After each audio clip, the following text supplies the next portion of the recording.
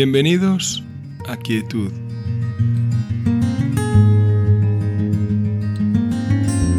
Encontrando tu espacio interior.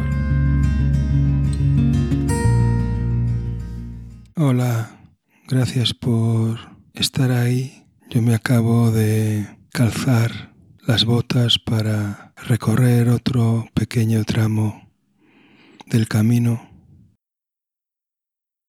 y compartirlo contigo.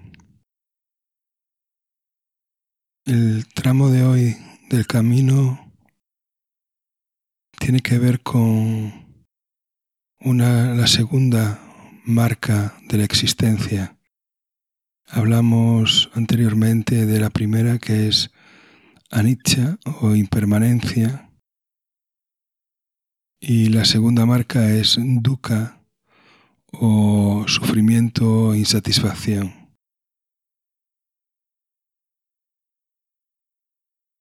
El sufrimiento es parte de la existencia humana. Por el hecho de estar vivos, el hecho de envejecer, enfermar y morir, hay sufrimiento. El sufrimiento existe como parte de la vida. El tema es que, digamos que hay dos tipos de sufrimiento. Un sufrimiento primario, que sería este sufrimiento, el sufrimiento inherente a la vida, inherente a estar vivo, y un sufrimiento secundario, que es un sufrimiento que generado normalmente por nosotros mismos, por nuestra manera de relacionarnos con la realidad.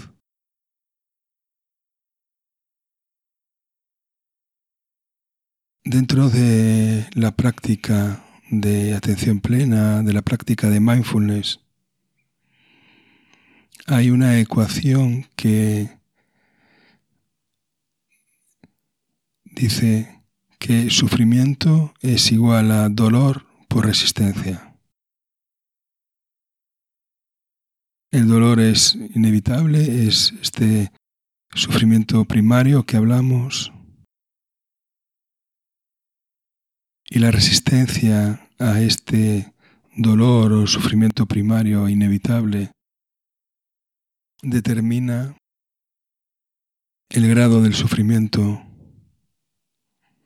Cuanto más nos resistimos a aceptar la realidad, mayor es el sufrimiento. En estos últimos años ha habido y está habiendo mucha evidencia científica, mucha investigación en el campo de la neurociencia, del mindfulness, de la atención plena.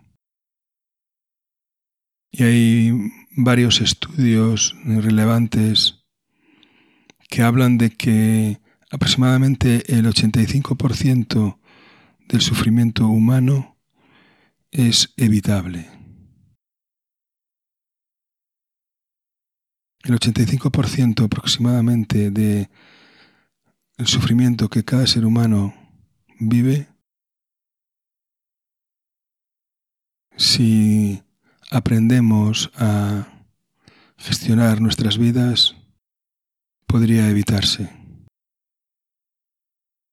El otro 15% del sufrimiento es sufrimiento primario, inevitable, que es parte de nuestra condición. Como vemos, lo que determina el sufrimiento es la resistencia que ponemos a lo que vivimos. Y esta resistencia se expresa, se manifiesta, se expresa de distintas formas. Se expresa queriendo estar en un lugar diferente al que estoy. Se expresa yéndome mentalmente a otros lugares en lugar de estar en el momento presente. Estas resistencias tienen que ver fundamentalmente con no aceptar la realidad. Por lo que resistencia y aceptación son de alguna manera las dos caras de la misma moneda. Si tenemos aceptación plena, en ese caso la resistencia es cero y ahí el sufrimiento y el dolor coinciden. No hay un sufrimiento mayor que el propio dolor. Por lo que la aceptación es un elemento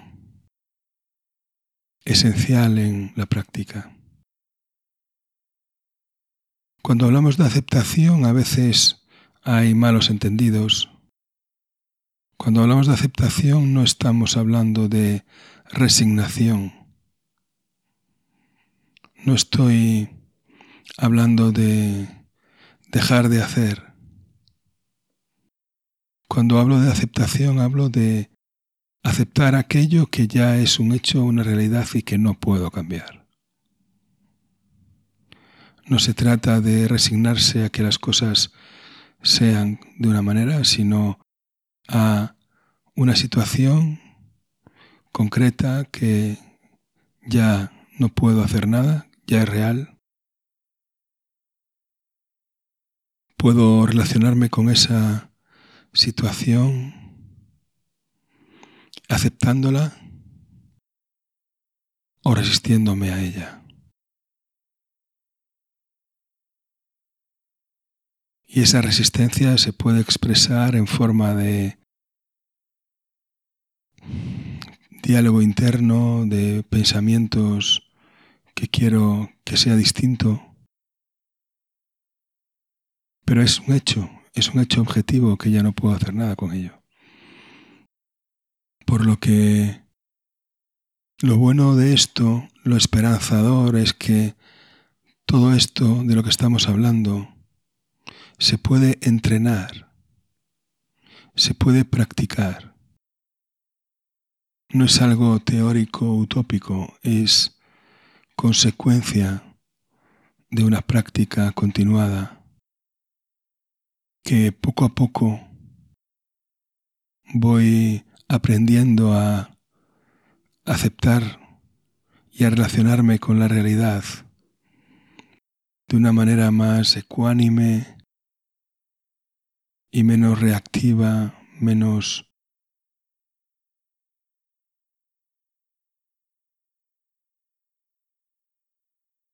en lucha con ella.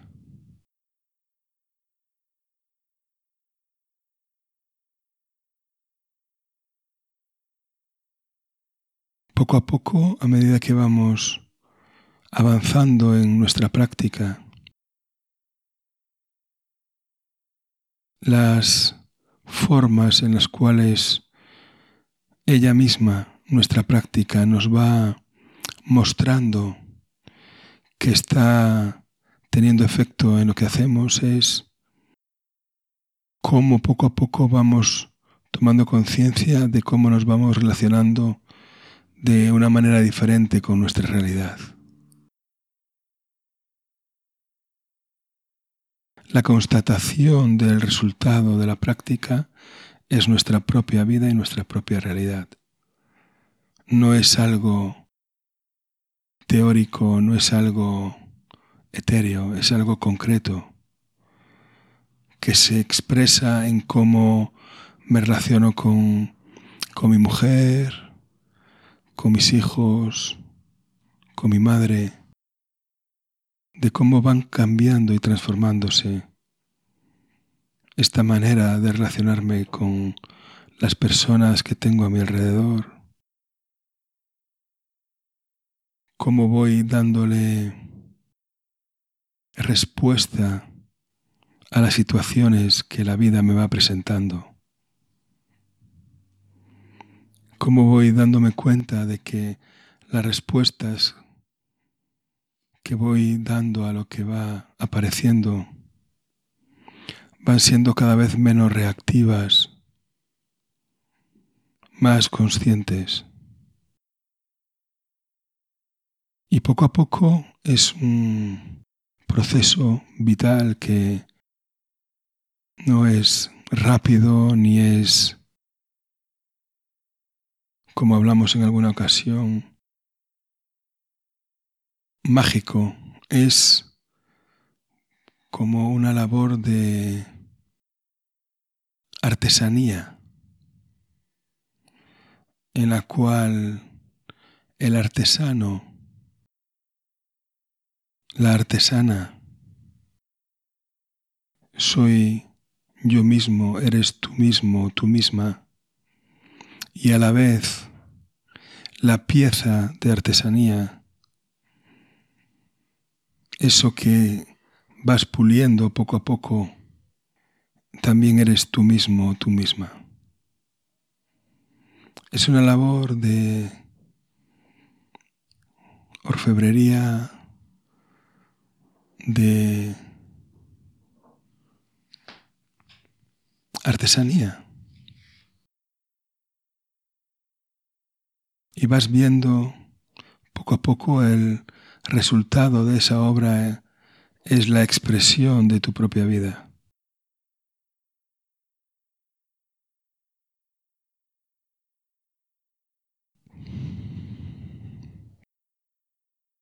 Podemos tomar ahora una respiración profunda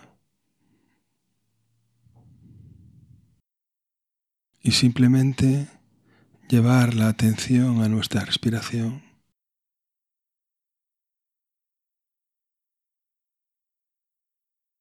Para observar cómo está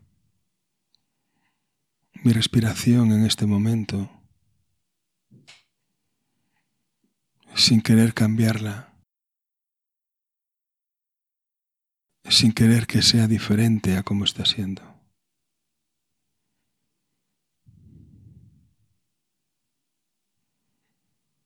Cuando entro en contacto con mi propia respiración, de alguna manera estoy entrando en contacto con lo más íntimo que hay en mí.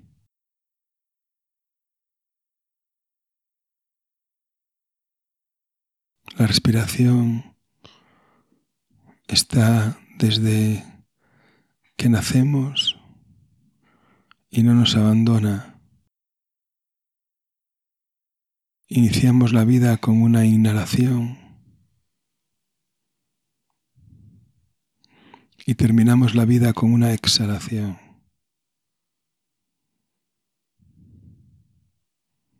Y entre medias vamos respirando,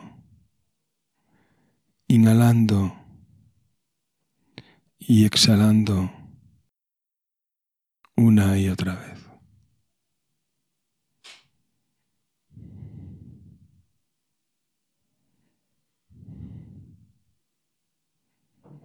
Cuando en nuestras vidas somos conscientes de que hay una posibilidad de que un sufrimiento de algún ser humano, de algún ser vivo, sea evitable,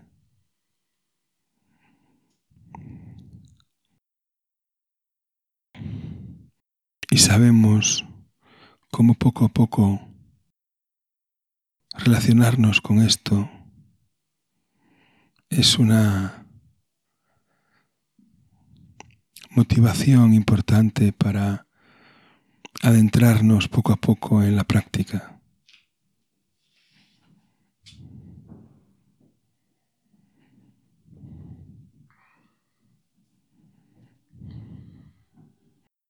Muchas veces, en muchas ocasiones, el sufrimiento se genera por ignorancia. Por ignorancia, por no estar presente. Es simplemente arrojar un poco de luz, un poco de atención un poco de presencia a cada momento que nos ayudará a poder relacionarnos con la otra persona, con las otras personas, de una manera más consciente y por lo tanto generadora de menor sufrimiento. Normalmente el sufrimiento a las otras personas no se produce con intención, de manera intencionada.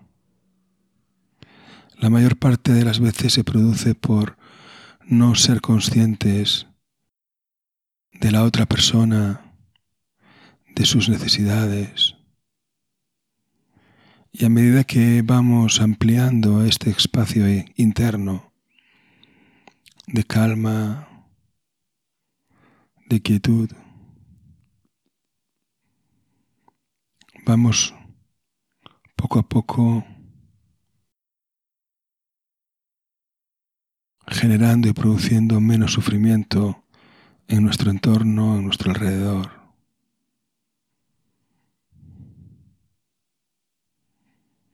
En el fondo, la práctica de la atención plena, la práctica de mindfulness, además de poco a poco hacerte más libre como consecuencia de estar atento, estar presente, también es una manera de asumir la responsabilidad de tu vida, de dejar de poner fuera de ti, fuera de mí, fuera de nosotros, la responsabilidad de las cosas que suceden. Es asumir que yo tengo capacidad de decisión de cómo y de qué manera y desde dónde hago lo que hago. Y asumo esa responsabilidad. De alguna manera es crecer emocional y en todos los ámbitos de la vida. Hacerse adulto, responsable de nuestras propias vidas. En lugar de estar de manera repetitiva y a veces cansina asumiendo el papel o el rol de víctima de otras personas o de las circunstancias. Ante una misma realidad, ante una misma circunstancia, dos personas diferentes reaccionan y dan respuesta de manera diferente. Por eso, la libertad que va impregnándose en uno como consecuencia de la práctica es un tesoro a ir descubriendo poco a poco.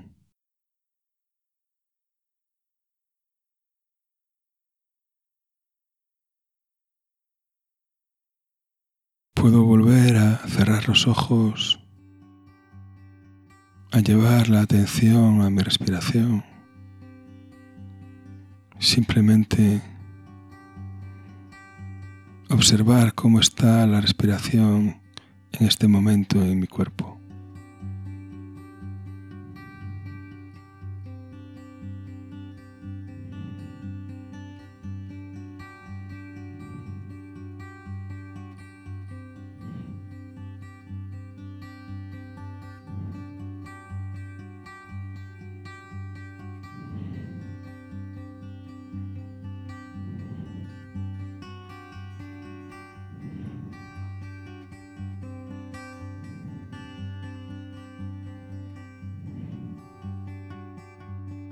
Aprovecha cualquier momento, cualquier situación, cualquier lugar para llevar tu atención a tu respiración.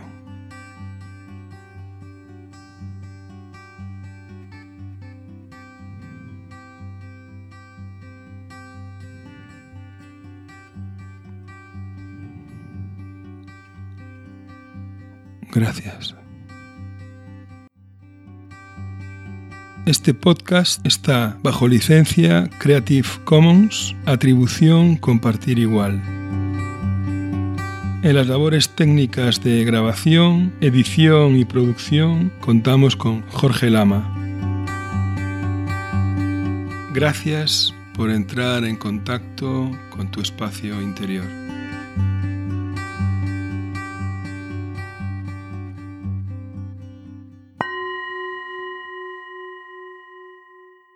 Las músicas usadas en este programa han sido River Meditation y Acoustic Meditation de Jason Saw.